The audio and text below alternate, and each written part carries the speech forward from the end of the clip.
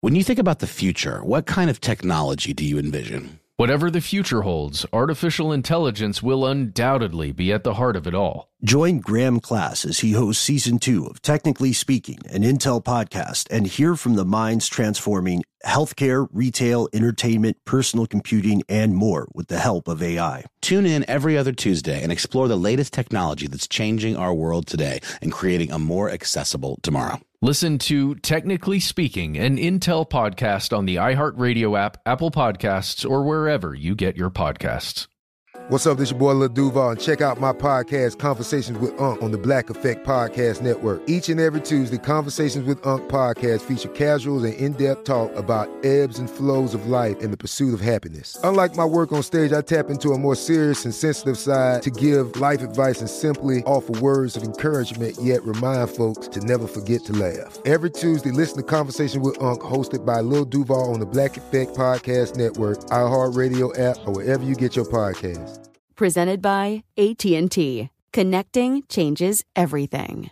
Dealing with pests can be a pain, but relax. Terminix can help. Because when pests show up, so does Terminix. With over 95 years of experience, they have what it takes to take on any pest problem fast. If your home or business has pests, don't stress it. Terminix it. Visit Terminix.com to book your appointment online today. That's TERMINIX.com. From BBC Radio 4, Britain's biggest paranormal podcast is going on a road trip. I thought in that moment, oh my God, we've summoned something from this board. This is Uncanny USA. He says, somebody's in the house, and I screamed. Listen to Uncanny USA wherever you get your BBC podcasts, if you dare.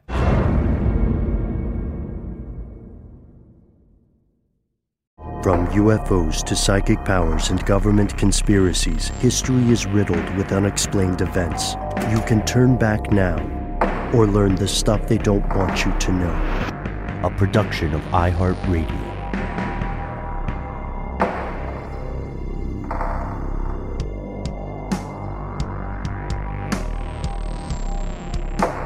Hello, welcome back to the show. My name is Matt. My name is Noel. They call me Ben. We're joined as always with our super producer, Paul Mission Control Decant.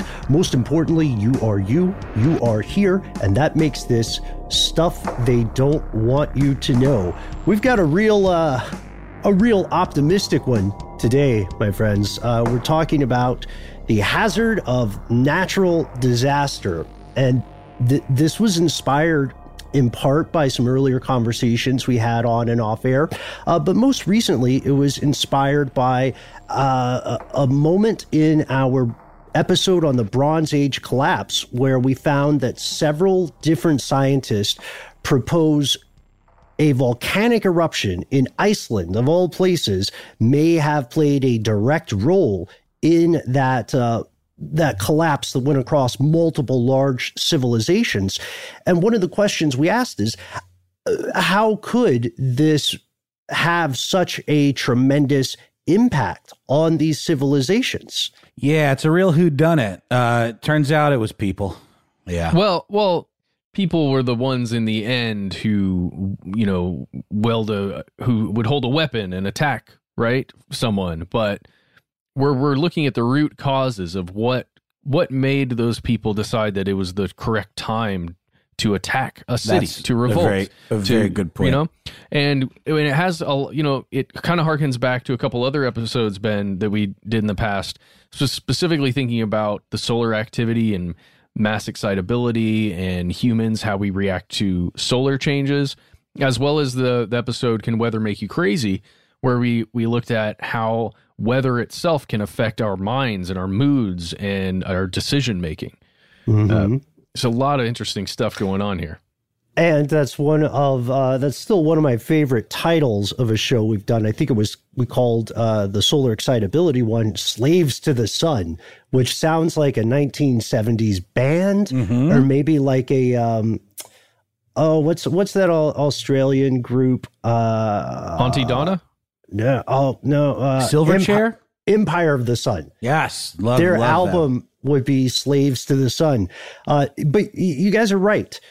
And there are other examples of this. But first, we need to examine what we mean when we say natural disaster. So here are the facts. Really quickly, just as a caveat, this isn't a leaf blower today, folks, but there is a small screaming child in my house. So if you hear that, just know no one, it's okay. Everything's fine. My daughter is babysitting for her little sister in the other room, and I don't have the heart to go down there and tell them to pipe down. I'm going to text them shush, see what happens, but just wanted to put that out there. Speaking of natural disasters, I'm just kidding. Your child is not just a natural disaster. She is an unnatural abomination, is what she is. Okay, so back to natural disasters. We all use this phrase all the time, and we have a pretty good sense of what it means. It's a catastrophic event that comes from the natural processes of planet Earth. Earth was doing this stuff all the time. We only call it a disaster because it's bad for humanity. It's still, we're a very small piece of this. This includes all the stuff you've heard before, all the biblical fire and brimstone things, floods, hurricanes, tornadoes, tsunamis, volcanic eruptions, earthquakes, and so on. Yeah, even wildfires can be put in there, especially if they are caused by lightning and drought conditions. And in previous episodes, we've explored humanity's ongoing conflict with these things that we consider natural disasters, including the question of whether or not in the past, at some point, we have found a way to harness these things, to send them out against a country with which we are having conflict, right? Or whether or not we can harness the weather in some other way for a good purpose. And, you may remember cloud seeding as something we explored. Even how something that doesn't seem connected to this topic, like fracking, can actually cause things like earthquakes. And, that's some creepy stuff. Well, and I was being a smart aleck at the top of the show, and I said it's a whodunit. Oh, turns out it was people. I was just, winking and nodding at climate change. I mean, you can call it a natural disaster all day long, but the activities of humans, to a varying degree, depending on which scientist you ask, probably has something to do with the frequency of these natural disasters. That's all. Frequency and severity, right? Also true, yes. So I would be careful with the word harness, however, because a harness could mean a couple of things. It could mean opportunism after a disaster strikes, and it could mean, to the extreme degree, which I think we've proven fairly conclusively, manufacturing of disaster.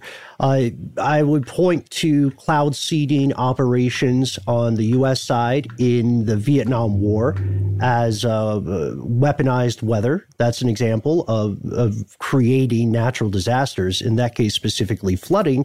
And to the point about fracking that you make, Matt, which I greatly appreciate, we don't have evidence that someone purposefully created earthquakes with fracking, but we do have evidence that fracking has an unforeseen side effect, which is increasing the likelihood of earthquakes by a measurable amount.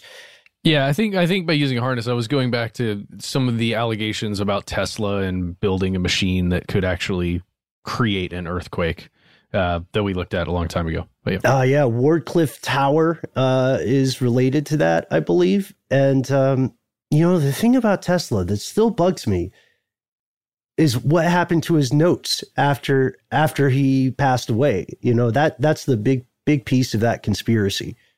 So here's something that a lot of people throughout history have had a big problem with in the world of natural disasters.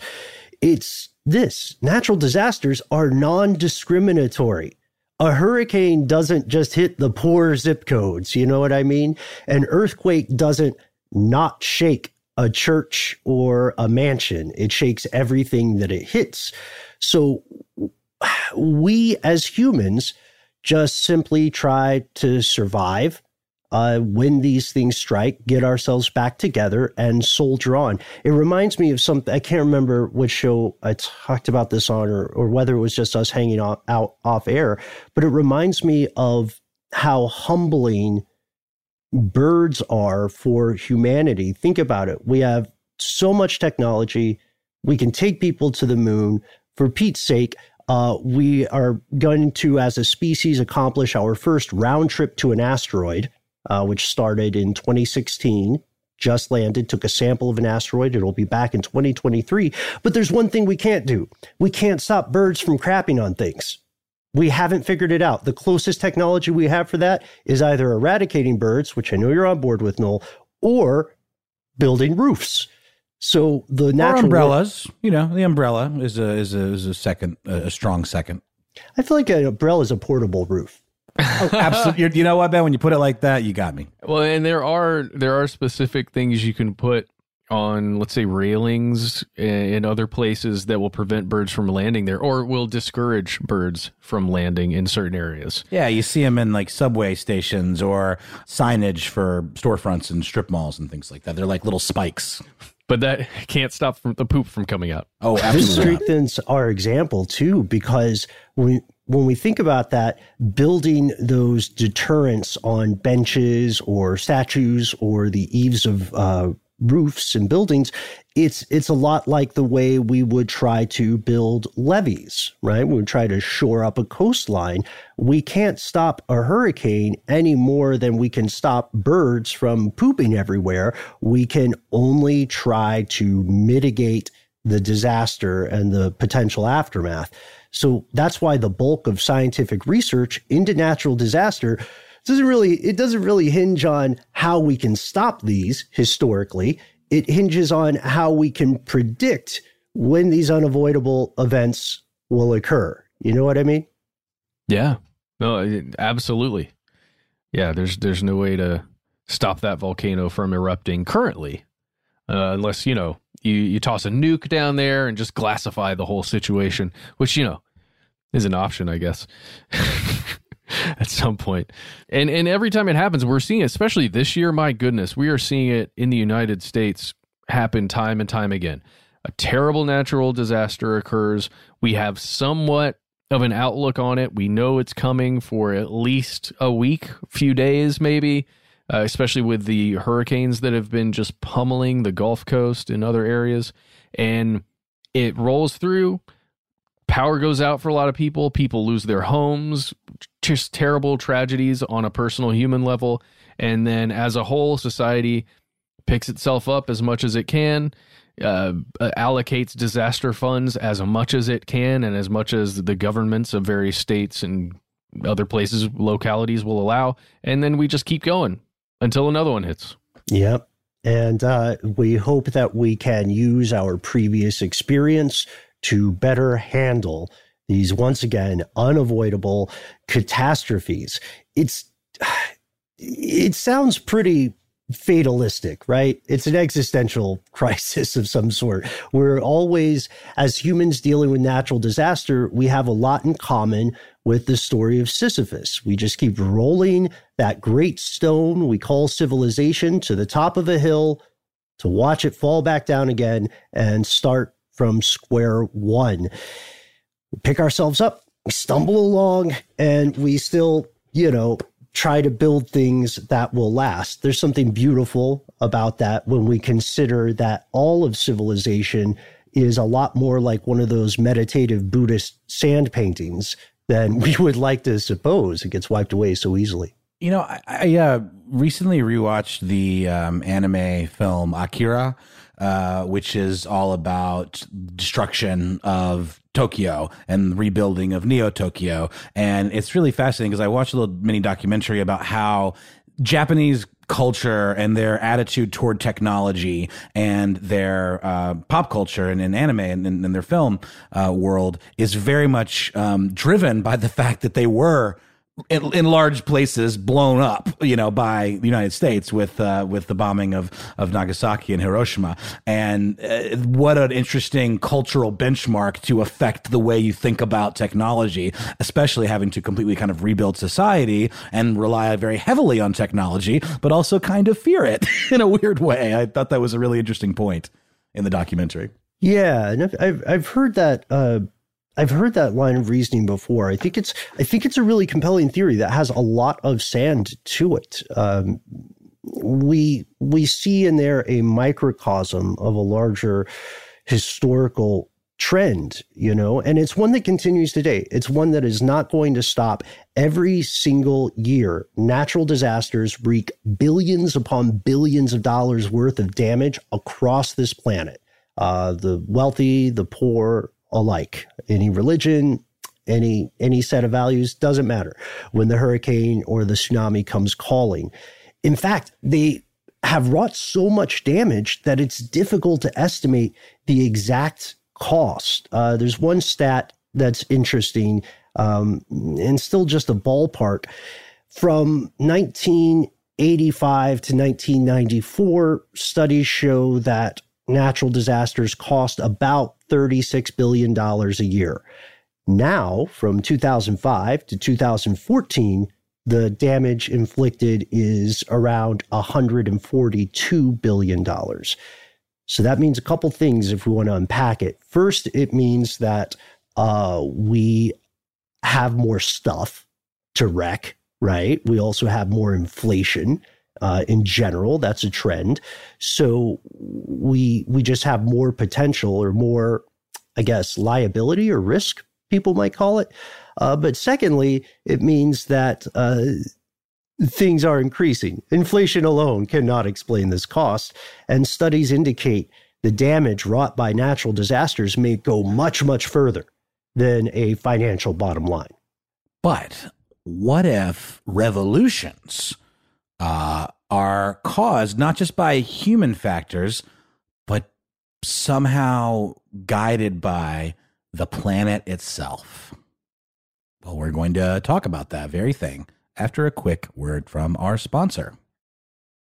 Snagajob is where America goes to hire, with the deepest talent pool in hourly hiring. With access to over 6 million active hourly workers, Snagajob is the all-in-one solution for hiring high-quality employees who can cover all your needs on demand, temp to hire, part-time or full-time. You name the position: warehouse worker, retail associate, grocery store clerk, fitness trainer, baker, stylist, bellhop, podcast producer. Yeah, Snagajob's got a worker for that. With their easy-to-use platform, you're able to seamlessly post and fill available positions quickly, with a dedicated customer support team to provide all the help you need along the way. Kind of nice knowing you have a talent pool like that in your own backyard, right? Snagajob is the partner you need to keep your business running smoothly. Visit snagajob.com or text SNAG to 242424 to talk to an expert. Snagajob.com, where America goes to hire. When you think about the future, what kind of technology do you envision? Whatever the future holds, artificial intelligence will undoubtedly be at the heart of it all. Join Graham Class as he hosts Season 2 of Technically Speaking, an Intel podcast from Ruby Studio in partnership with Intel. Explore the future of technology that's rapidly evolving our world today with the help of AI. There's still so much work and research needed to fully understand the power and potential of AI, and Intel is at the forefront of implementing AI and revolutionary technology that's changing the world we live in for the better. In each episode, Graham interviews the minds transforming medicine and healthcare, retail, entertainment, personal computing, and more, while pioneering new uses for AI in these spaces. So tune in every other Tuesday and explore the latest technology that's changing our world today and creating a more accessible tomorrow. Listen to Technically Speaking, an Intel podcast, on the iHeartRadio app, Apple Podcast, or wherever you get your podcasts. Attention, true crime enthusiast, searching for a way to unwind after diving deep into the mysteries that keep you up at night? Look no further. Introducing Lazarus Naturals, your trusted companion for CBD relief. With a commitment to transparency, Lazarus Naturals oversees every step from farm to doorstep, ensuring purity and quality you can trust. Visit LazarusNaturals.com today and discover how CBD can help you decompress and recharge for your next investigation. That's LazarusNaturals.com. Lazarus Naturals, your partner in unraveling the mysteries of true crime. Not available in Idaho, Iowa, or South Dakota. I'm Katya Adler, host of The Global Story. Over the last 25 years, I've covered conflicts in the Middle East, political and economic crises in Europe, drug cartels in Mexico. Now I'm covering the stories behind the news all over the world in conversation with those who break it. Join me Monday to Friday to find out what's happening, why, and what it all means. Follow The Global Story from the BBC wherever you listen to podcasts.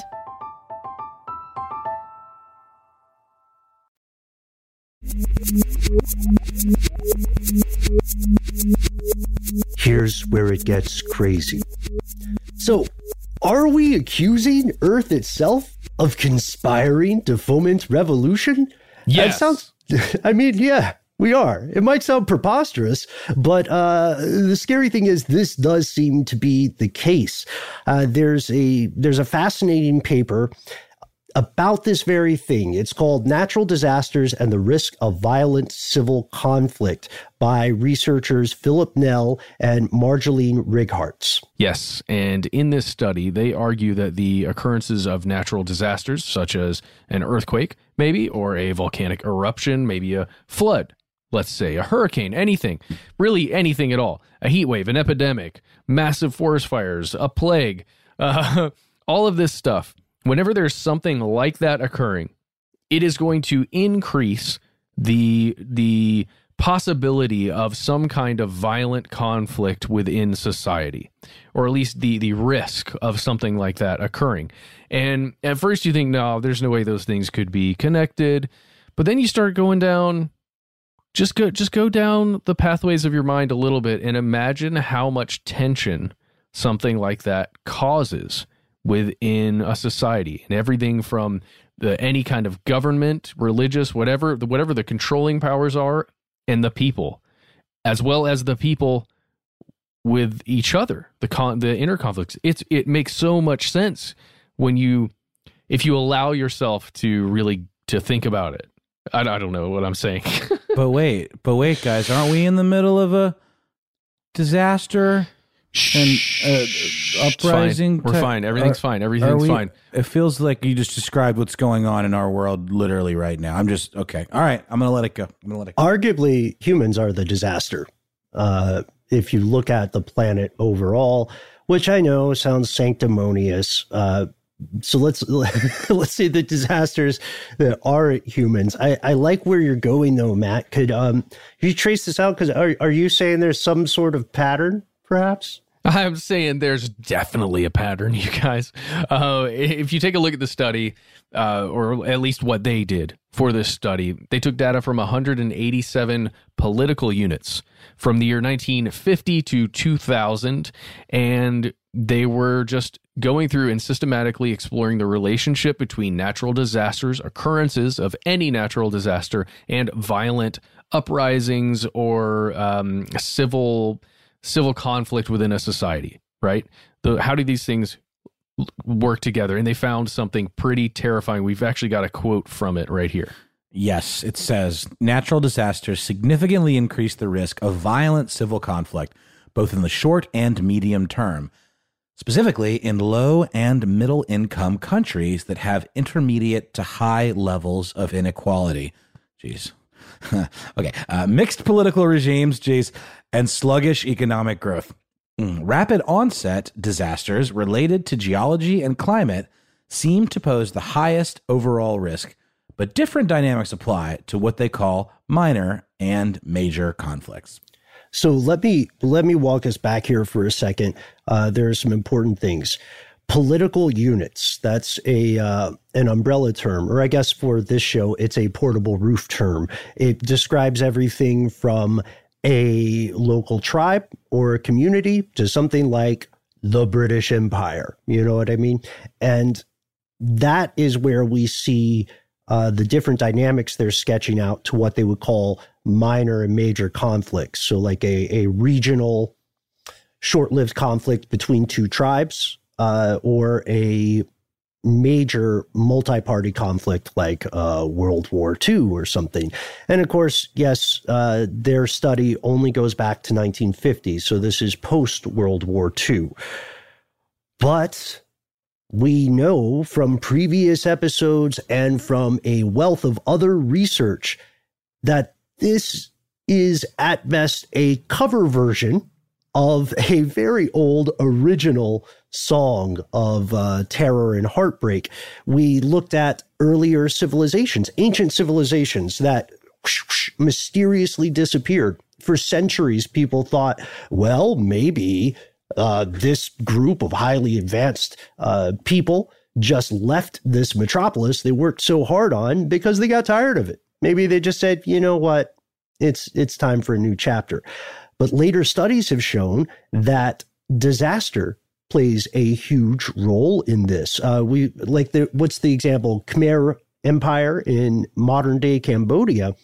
There's this beautiful former metropolis called Angkor Wat, which you can visit today. For a very long time, people didn't know exactly why Angkor Wat went into decline. But now we're pretty sure that it collapsed due to prolonged drought. The weather changed.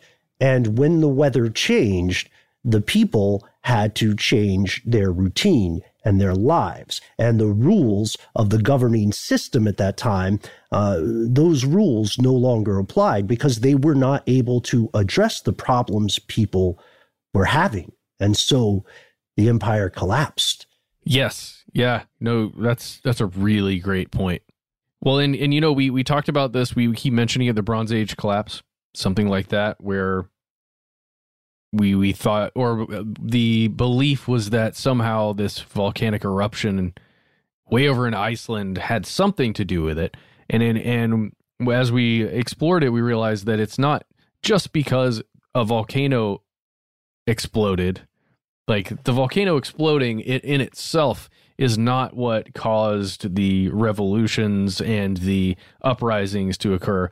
It was almost like dominoes were set up for collapse to occur. They were all just sitting there waiting for something to knock them all down, and that volcano just went up. Boo! And we're going to get into more details about that here in just a moment. But the one of the first things we need to talk about is the limited lifespan over, the past several millennia of a civilization, of a large civilization, especially of an empire, something large and unwieldy.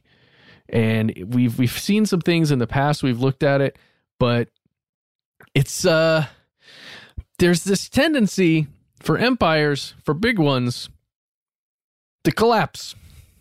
Bit of a schedule there, bit of a cycle that happens. Some people would argue that's the case. Yeah, you can read studies that attempt to treat empires like natural disasters in the following ways. They assume that empires are unavoidable and that the collapse of empires is also likewise unavoidable.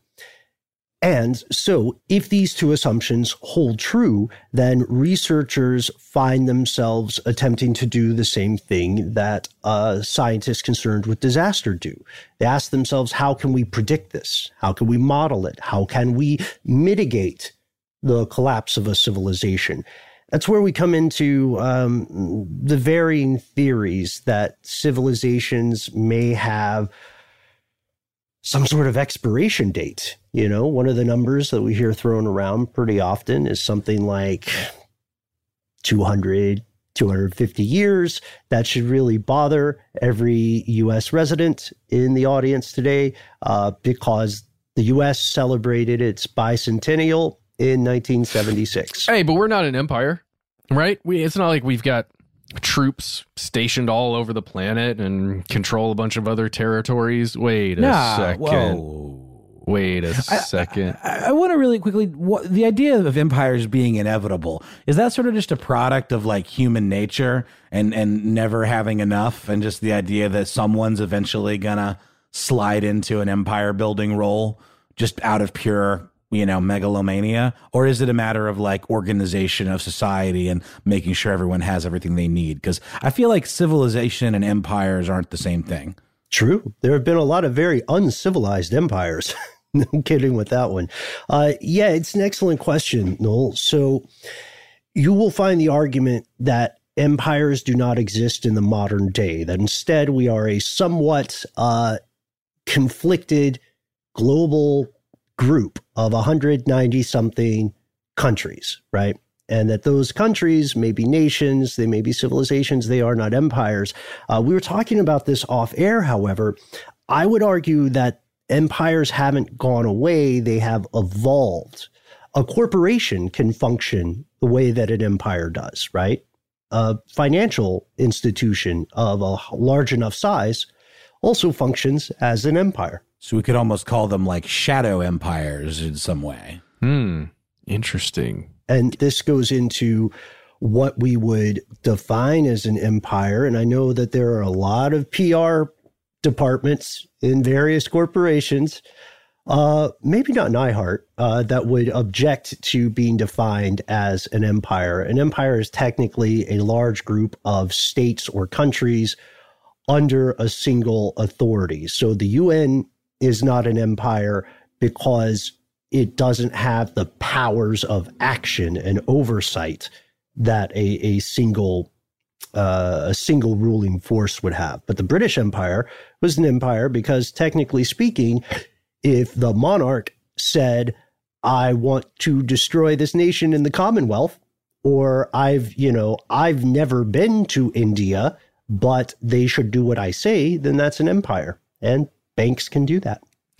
And there is a great article you can read on this specific subject. It's on foreign policy. It's called Empires with Expiration Dates. Fantastic, creepy article from 2009. We'd recommend it, but there's a quote from that article that I want to read right now, which I think applies to all of this. Quote, an empire, will come into existence and endure so long as the benefits of exerting power over foreign peoples exceed the cost of doing so in the eyes of the imperialists, and so long as the benefits of accepting dominance by a foreign people exceed the costs of resistance in the eyes of the subjects. So no mystery there, but just think about it. And again, it makes so much sense, but maybe when we're in the midst of struggling for the everyday, we forget this concept that if the system that's set in place of control and power doesn't work for everybody, at least to an extent, you're going to have problems with the subjugated, essentially. True. And that applies, I mean, that's a macro level view. I would argue it applies to the micro level of individual human psychology.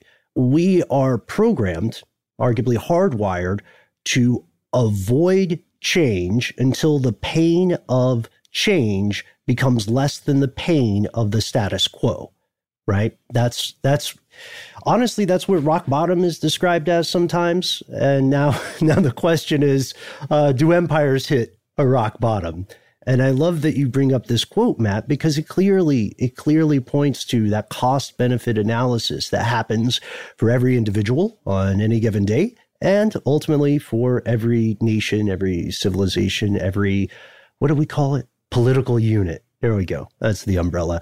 So now that we have this, we know that historically there is a correlation, a dark butterfly effect, right, of an eruption in a country people have never visited, leading to the collapse of their day-to-day lives and civilization. We have to ask ourselves, where are we in media res here? Because we're part of this story. And that means that it's on us to figure out what happens as disasters accelerate. What are we talking about? We'll tell you after a word from our sponsor. Snagajob is where America goes to hire with the deepest talent pool in hourly hiring. With access to over 6 million active hourly workers, Snagajob is the all-in-one solution for hiring high-quality employees who can cover all your needs on demand, temp to hire, part-time or full-time. You name the position: warehouse worker, retail associate, grocery store clerk, fitness trainer, baker, stylist, bellhop, podcast producer? Yeah, Snagajob's got a worker for that. With their easy-to-use platform, you're able to seamlessly post and fill available positions quickly with a dedicated customer support team to provide all the help you need along the way. Kind of nice knowing you have a talent pool like that in your own backyard, right? Snagajob is the partner you need to keep your business running smoothly. Visit snagajob.com or text snag to 24222. 888-2424 to talk to an expert. Snagajob.com, where America goes to hire. When you think about the future, what kind of technology do you envision? Whatever the future holds, artificial intelligence will undoubtedly be at the heart of it all. Join Graham Class as he hosts Season 2 of Technically Speaking, an Intel podcast from Ruby Studio in partnership with Intel. Explore the future of technology that's rapidly evolving our world today with the help of AI. There's still so much work and research needed to fully understand the power and potential of AI, and Intel is at the forefront of implementing AI and revolutionary technology that's changing the world we live in for the better. In each episode, Graham interviews the minds transforming medicine and healthcare, retail, entertainment, personal computing, and more, while pioneering new uses for AI in these spaces. So tune in every other Tuesday and explore the latest technology that's changing our world today and creating a more accessible tomorrow. Listen to Technically Speaking, an Intel podcast on the iHeartRadio app, Apple Podcast, or wherever you get your podcasts. Attention, true crime enthusiast, searching for a way to unwind after diving deep into the mysteries that keep you up at night? Look no further. Introducing Lazarus Naturals, your trusted companion for CBD relief.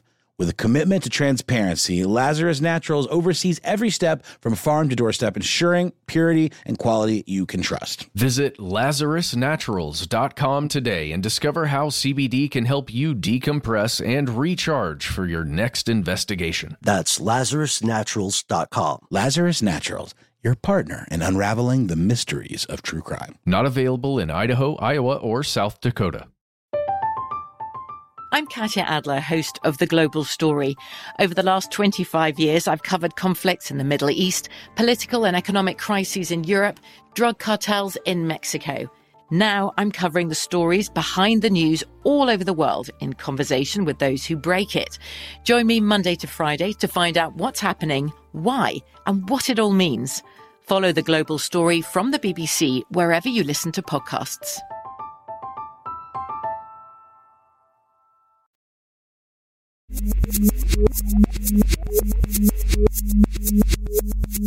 So, back to natural disasters, fall of civilization. There's a huge elephant, an enormous badger in the global bag or the room, and it's simply this. If we have compelling evidence that natural disasters can lead to violent revolution, then what can we extrapolate from this information in a world where the frequency of some natural disasters is provably, inarguably accelerating? So just to kind of break it down a little bit, if floods and famine lead to violence and instability, and floods and famine both seem set to happen, then we can assume violence and instability in turn will accompany it. That is the hypothesis here, and it would seem it is a correct hypothesis, at least based on these patterns that we've been looking at. So a topical paper from the Independent Evaluation of Asian Development Bank. Ben, I believe you gave this one high marks for its awkward name, but high levels of rigor in its research. This paper showed that climate-related disasters are indeed on the rise, specifically as such, and here's a quote from the paper, intense climate-related disasters, floods, storms, droughts, and heat waves have been on the rise worldwide. At the same time, and coupled with an increasing concentration of greenhouse gases in the atmosphere, temperature on average has been rising. Temperatures have been rising. And those things are like this. Yes, enmeshed, and are becoming more variable and more extreme. I think even just observationally, we've all seen that here in Georgia. Summers are hotter, winters feel colder from year to year. I don't think there's any question about that, just from like going outside. Temperatures on average have been rising and are becoming more variable and more extreme. Rainfall has also been more variable and more extreme. And it goes on to consider some main risk factors behind these observable features. Yeah, one of the biggest problems is so many people live near a coast. And when you've got natural disasters, many of them being generated, out in the ocean and then making their way in, that's a problem. when there's so many people concentrated along the shores of that ocean. That is especially in the case of hurricanes, you've got a hurricane generator and it's just out there a little bit and you're right next to it. Oh yeah. And then consider, so there's an important point in this examination, this paper, the phrase more variable and more extreme, right? Having too much water can be as dangerous as not having enough. We're seeing ongoing transformation of ecosystems, right? Desertification of some areas, but then we're also seeing areas transform in terms of monsoon frequency and cadence, which is enormously dangerous because these are, to your point, Matt, heavily populated areas. Historically, in the span of human civilization, in the first few seasons, of course, you want your characters to live by a coast. There are immense resources there. And now that's coming back to bite us. So there is rising population exposure. There's also greater population vulnerability. If you are listening to this, the year that we record it in 2020, then the odds are that you are going to be alive when regions of Earth become uninhabitable without technology. And we're going to see a rise of a new kind of inequality. Climate change will not really be an argument. It'll be something that people all acknowledge. And people who deny it will be seeing the way that folks look at flat earthers today. People will be talking more about climate inequality because think about this. All right. So the Middle East, big, like the empty quarter of Saudi Arabia, inhospitable already, very, very hot, very arid. It's tough to live there without technology, right? It's tough to live in a lot of places in the Middle East without technology. Now consider that the temperature increases, that we're reaching like what's called the wet bulb temperature increases. That means that the temperature is so hot that your insides are essentially cooking, and you will be dead within hours if you are outside.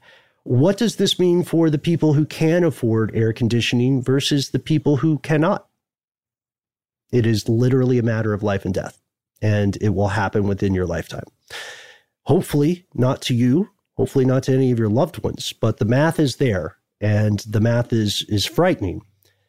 The next question, what does this mean for everybody? Because you might think, just like the people back during the late Bronze Age, even if they were aware of Iceland, which I don't think they were, but you may think, well, I live in Chicago or something. I live in the interior of Canada, so I don't have to really worry about rising coastlines. And if the temperature rises, it'll still be livable because the area where I live is seasonally very cold. The problem still exists because if these predictions are correct, then the next several decades may well be defined by periods of widespread violent conflict. You know what I mean? You don't have to be in an uninhabitable part of Florida for your day-to-day life to be affected by the collapse of the United States. I'm being very dystopian. I'm not saying that'll happen. Well, you are being dystopian, but it's also it's almost the cold hard facts of what will happen if we continue to see a rise in the variability and extreme nature of the natural disasters that are headed our way, because we're not just talking about flooding. We're not just talking about drought. We're talking about not being able to grow crops and not being able to feed everyone. And it doesn't matter if there's a Kroger or a Piggly Wiggly down the street from you, if there are no suppliers of food getting food to that Piggly Wiggly. But why the aversion to accepting climate science? Like, if this literally means the downfall of civilization as we know it, even people in power and giant corporations that seem to be the ones that are pushing for these kinds of deregulations to sell more, oil or whatever. Even that seems short-sighted, because if there's no people that are alive to drive cars, who's going to buy their product? Like, the whole focusing on today rather than tomorrow just seems, obviously it's unsustainable, but just seems short-sighted, even in a greed way. Like, don't you want to make more money off people? Shouldn't we figure out how to sustain this crazy thing we call the human race so that we can keep selling them shit? It's a cost-benefit analysis for sure, because there are several conspiracies here. First, many multinational conglomerations knew about this. They knew it was coming, right? They even funded some of the studies that proved it to be the case, and then they just didn't talk about it. Instead, they quietly began working on new revenue streams, right? It's tough because we're asking about self-interest. And whenever we ask about self-interest, we have to remember that every human being is capable of very dangerous things. And one of the biggest, most dangerous things that every human being is capable of is phenomenal rationalization. It's mental parkour, right? No one thinks they're the bad guy. I'm I'm one of those Captain Planet villain CEOs. And I'm saying, well, really, what I'm doing is helping everybody, if you think about it, right? And that's exactly what happens. And it only works as long as those institutions are considered effective, right? So in terms of a corporation or a company, the institution is considered effective if it remains profitable. So once it becomes less profitable for these kind of like madcap adventures to continue, then of course they're going to turn their sails and head to a different direction. What's happening now, to answer your question directly, in my opinion, this is just my opinion, what's happening now as far as like denial of climate science is a conspiracy, because the people who funded the studies that revealed a lot of these problems went on to fund Bernays level PR campaigns to like denigrate anybody who was pointing out the facts. Or to shift the blame at the very least. When we talked about plastics and the idea of recycling, it's all PR to shift the blame and the responsibility to consumers. Yeah, and shout out to our episode with Amy Westervelt, where we went into depth on this very subject. Check that one out if you want to learn more about that. What Ben was speaking about, the companies knowing and willingly forgetting that those studies exist, their own studies that they were funding. Wait, what's that? It reminds me, there's a quote I saw online recently that was pretty great. It was just a fake headline where it said, you can leave the door open a little bit, according to new study by mosquitoes. We didn't write that, but that's like, cats can have a little salami, according to new study by cats. Just for a treat. For a treat. Yeah. And that's where we're at, and these conspiracies there are conspiracies that we can then logically assume are occurring because the powers that be, or the forces that were aware of this before the average Jane or John or Joe or whatever, those forces are planning in self-interest. There are plans to make sure that these folks or their institutions or their loved ones or what have you are able to find a livable place, that they do always have clean water and AC. And I don't think we should have a problem with that. I just think it should apply to everybody. And maybe that's Pollyanna or whatever, but the truth of the matter is we are going to see a massive rise in migration. People like the ones you mentioned, Matt, the populations living in the equator, living on coastlines, are going to desperately search for an escape from increasingly uninhabitable regions of the world. And the governments in place, and you know what? Let's throw in the corporations. Let's throw in whatever kind of governing structure you want. The ones that are in place, many will be rendered either powerless, corrupt, or ineffective in combating this. And when those institutions erode, we're going to lose faith in authority. Why should I pay taxes? The world's burning down. I already kind of feel that way. I don't feel like I get much benefit from the tax that I pay, in terms of direct impact in my day-to-day life. I still have garbage healthcare.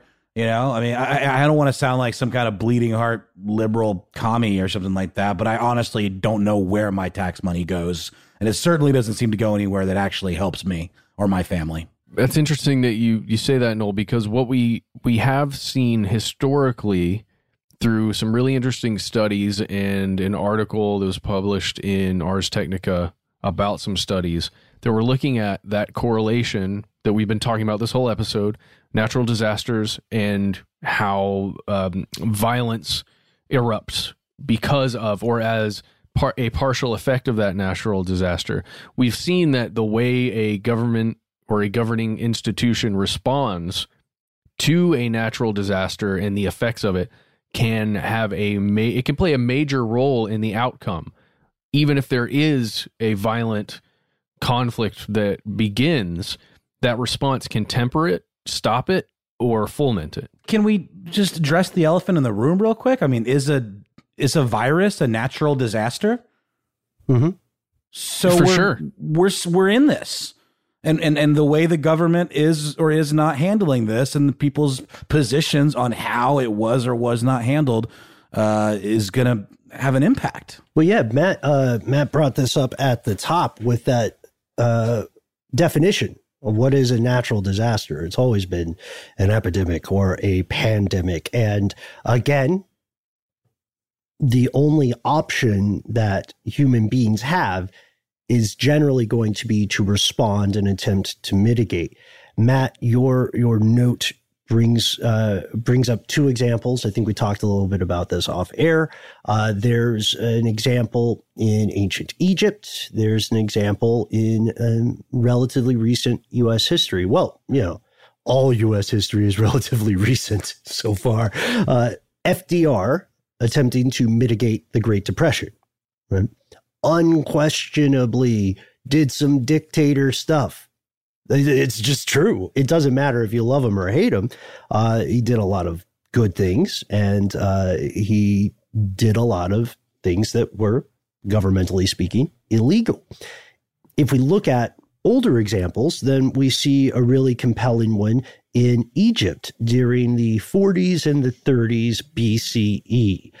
We see a government response to mass starvation, to plague, to runaway inflation, which people have always hated, apparently. And Cleopatra, that Cleopatra was instrumental in quelling a revolt.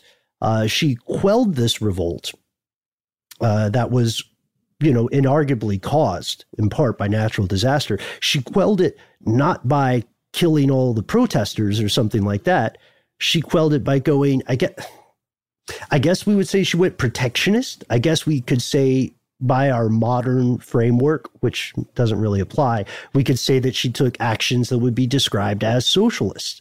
So she was both authoritarian and socialist at the same time. You see what I'm saying? Like it's weird to put those boxes in, but she offered grain relief, like gave people free food, and then she banned all exports of food, which is huge. Like, imagine someone saying that. Imagine someone saying like the US or China or any country, Guatemala, Bhutan, whatever.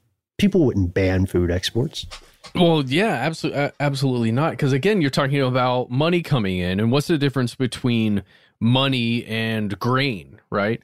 You can eat grain. You got to trade that money for something. And if everybody that you have direct connection to is dealing with drought conditions, or in their case, it was natural disasters that caused the Nile River to not flood as much. So that those floodwaters generally would be used to make the ground fertile for growing things. And when those floodwaters weren't coming in, it was very difficult to grow things, almost impossible in a lot of places. And if you've got a stack of cash and no grain, and nobody's got grain, then you're out of luck.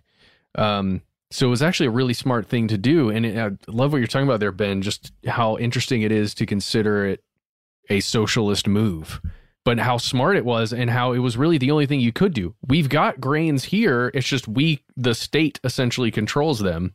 And do we hold those for future need or power, or do we begin doling them out and helping everyone? Well, full dystopian scenario, like the coasts of the country like fall into the sea or become uninhabitable, and those people start going inland, but we can't sustain them. We don't have enough supplies to sustain them or enough infrastructure to sustain them. Do we like wall them out?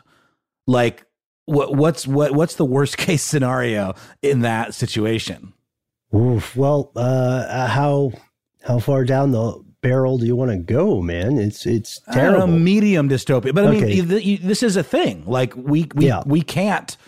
There isn't another California to put California in, you know. And if you can't live there, where do you go? Well, it would, in the case of the U.S., it would require a dramatic, fundamental change in the policy of the country. And maybe not a good one, because I want to be clear with that Egyptian example from thousands of years ago. I'm not coming out and saying like socialism would be the answer, because God knows there were a lot of countries that did go full socialist and it did not work out. We still haven't found the best solution for managing large groups of people. Medium dystopian would be something like, okay, let's say parts of the Southwest, parts of the Southeast become uninhabitable without the constant implementation of technology. You always have to have the AC or you will die, something like that. So those people have to move somewhere. Let's make it medium-high dystopia and say that also the San Andreas Fault goes. And so we have one of the most populous states in the country turned into a chaotic disaster zone. All of those people from those three areas we just named, they have to go somewhere. The good news for the U.S. is that it has a huge, relatively sparsely populated interior. So if we're just thinking like rules and red tape aside, where those people go, they go inland and they begin to populate places like South Dakota or North Dakota, you know, which only have a population in the hundreds of thousands right now. That's a really good point, Ben. I was thinking of that in the back of my mind, but okay, well, that's, I like that. I mean, you know, obviously we don't want the fault to erupt or whatever, but I like that at least people aren't going to just drown or be walled out in no man's land. But the migration's only half the battle. I mean, I hate going back to this all the time, but then food and water are your priorities. And, you know, if you're talking about problems with water, we've discussed before the water wars that are inevitable that are headed our way. If you look at something as recent as the past, I think, month in a couple parts of Mexico, where there are disputes between water trade, essentially, that's happening between the United States and Mexico, where certain areas of Texas send water to Mexico, certain areas of Mexico send water to Texas.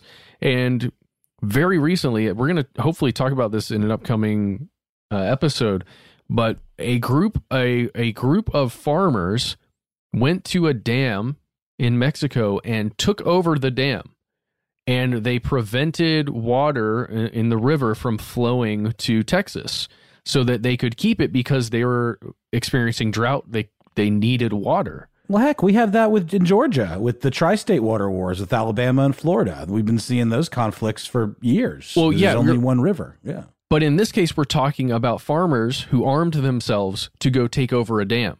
No, right? That's obviously an escalation. Yes. Well, that's what we're talking about here, though. Violent conflict, yes. where Yep. On the individual level, the decision is made, if I do not act, myself or my family is in jeopardy. That's really what we're getting to here. That's when if the individual is deciding that, and there are enough individuals, it becomes an uprising of a sort, or a revolt, or a revolution, or, you know, fighting back against something that is seen as deciding to wield control over a group, right? It's just it's scary. We also in this medium spicy dystopian scenario would inevitably see, regardless of which country this occurred in, we would inevitably see a rise in militarism. Maybe not for the reasons you think. First, yes, obviously to protect against adjacent countries invading for increasingly sparse resources. But secondly, because it's a solid job for people to get. It provides shelter, it provides food, it provides a degree of safety from whatever crazy social programs will be instituted, right? And then the next thing we'll see, of course, which we're already seeing, is dehumanization of people based on their location, right? So like it has happened. It's not some nuts theory, and it's not left wing or right wing. Like, think about, I'm sure many of us listening had to read The Grapes of Wrath by John Steinbeck, based on real events, right? Think about how dehumanized the people from Oklahoma were. The whole reason they were treated as less than human was because they were from Oklahoma at a time when being from Oklahoma sucked. They were called Okies, not people. It's hard to wrap my head around that. It is indeed. Hey, shout out to all you Okies out there. Yeah. Oh gosh. Well, Oklahoma is a beautiful state. Honestly, I don't know, guys. I miss traveling. Should we try to get back on the road before the collapse of civilization? This is such an optimistic episode. We're past the tipping point. Disasters are on the rise. The only question now is the same question as the talking heads would say, same as it ever was. How will humanity respond? What should we do? We've seen a bunch of different good faith attempts to preserve empires, civilizations, community units during times of natural disaster, which we are in. We have not seen anything that's 100% successful and reproducible. And that counts the far left stuff, the far right stuff, the crazy absolute power monarch just doing weird things. We don't have an answer. And we are standing on the train tracks, arguing often semantics in public discourse while the train is coming for us and not slowing down. God, we need a positive note to end this on. How about this? Oklahoma, where the wind comes sweeping down the plain. With some and stuff and things, and the wind and the rain. No droughts. Not now. Maybe soon. It's okay. You're doing fine, Oklahoma. Okay. L-O-H. That's all I got. Sorry. Perfect. Actually, perfect. Thank you, guys. That made my day personally. If you're listening, if you enjoyed that half as much as I did, then I think this may be a high point of your day. We want to know what you think.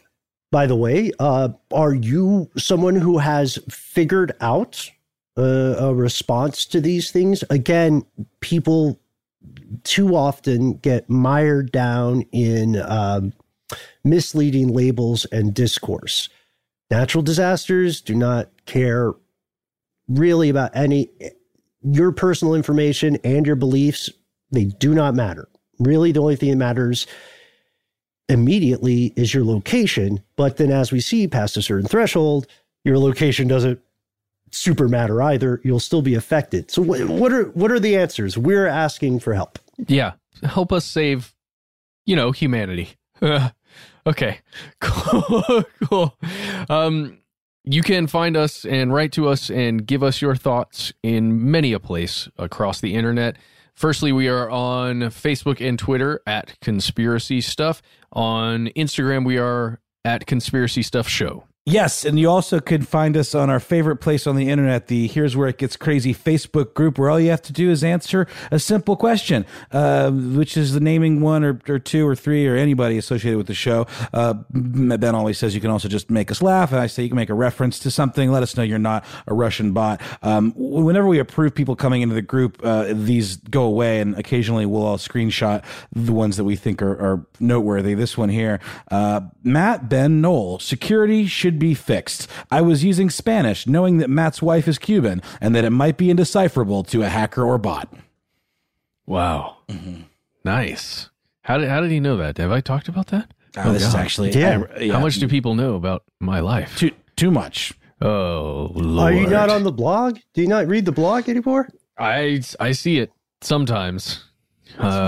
I try to stay off of Facebook, as I hope you do. But if you don't, and you do like Facebook, then go there. That's the right place to go. The blog is watchmattsleeping.org. It is a nonprofit. Brought to you by Simply Safe Home Security. I knew there were cameras all over the house. And my phone was bugged. But, geez. You didn't know about this one, did you, baby? Thanks, guys. It really means a lot. Yeah, man. Yeah, we just want to keep an eye on you. The NSA intern Steve gave us that idea. So shout out to him. And if you don't want to interact on social media, as Matt said, we 100% get it. You can give us a call. Toll free. I remember when people used to say toll free back when there were tolls like that. Anyway, we're toll free. We're 1-833-STDWYTK. Speak your piece, speak your mind, give us suggestions for topics, react to this topic.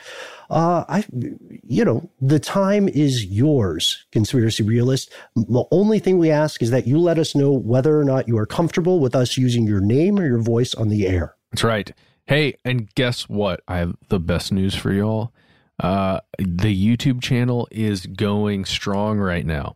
You will see new videos posted there all the time. And by the way, this weekend, as we're recording this, we realized that our documentary, short one, called Etched in Secret, The Georgia Guidestones, was just hanging out on the old YouTube channel. And guess what? We published it. And if you want to watch that, you can head over to youtube.com/conspiracy stuff right now. You can watch Noel's face talk about the Georgia Guidestones, and you can hear Ben's sweet voiceover that you've been missing. You can hear it right now. Just go to youtube.com/conspiracy stuff. Dare we say bearded face and dulcet tones. And while you're there, I got to tell you what's been making my day on that in particular is the all the crow comments, all the Corvid, not COVID, stories from our weird news piece, which was really just an excuse for me to talk about crows. But share your crow stories. You guys, speaking of crow stories, I dropped my son off at school this morning. Yeah. And as I'm leaving, I'm going through a little neighborhood to get out of the school area.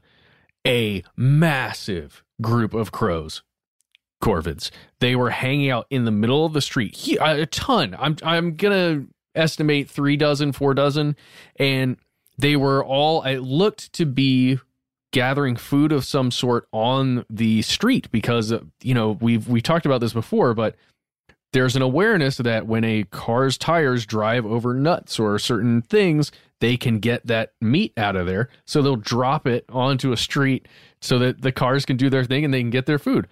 They were doing that this morning. Amazing. Oh, you found a crow convention. You went to CrowCon accidentally. I did. You know you sent them, Ben. Don't be coy. Well, speaking of sending things, if you don't care for phones, if you don't care for social media, and your Ouija board is broken or whatever, never fear. There is one way that you can always contact us 24/7. Send us a good old-fashioned email. We are conspiracy@iheartradio.com.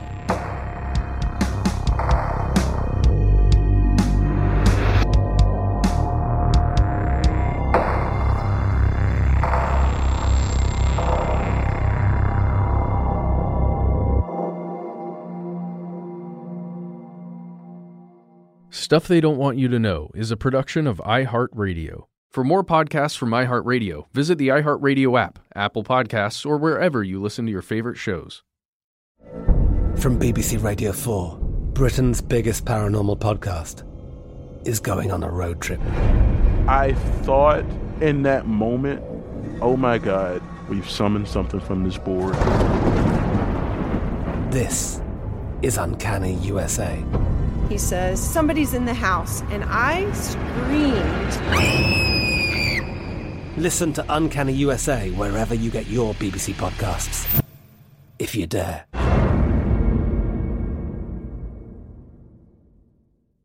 Xfinity has free premium networks for everyone this month, no matter what kind of entertainment you love. Addicted to true crime? Catch killer cases and more spine-tingling shows on A&E Crime Central. Crave adventure? Explore Asian action movies on Hi-YAH. Searching for something extreme? Check out skating, snowboarding, and more on Fuel TV Plus, the global home of action sports. And find crowd-pleasing bops on iHeartRadio's Hit Nation playlist. There's new free shows and movies to love every week. Say free this week in your Xfinity voice remote.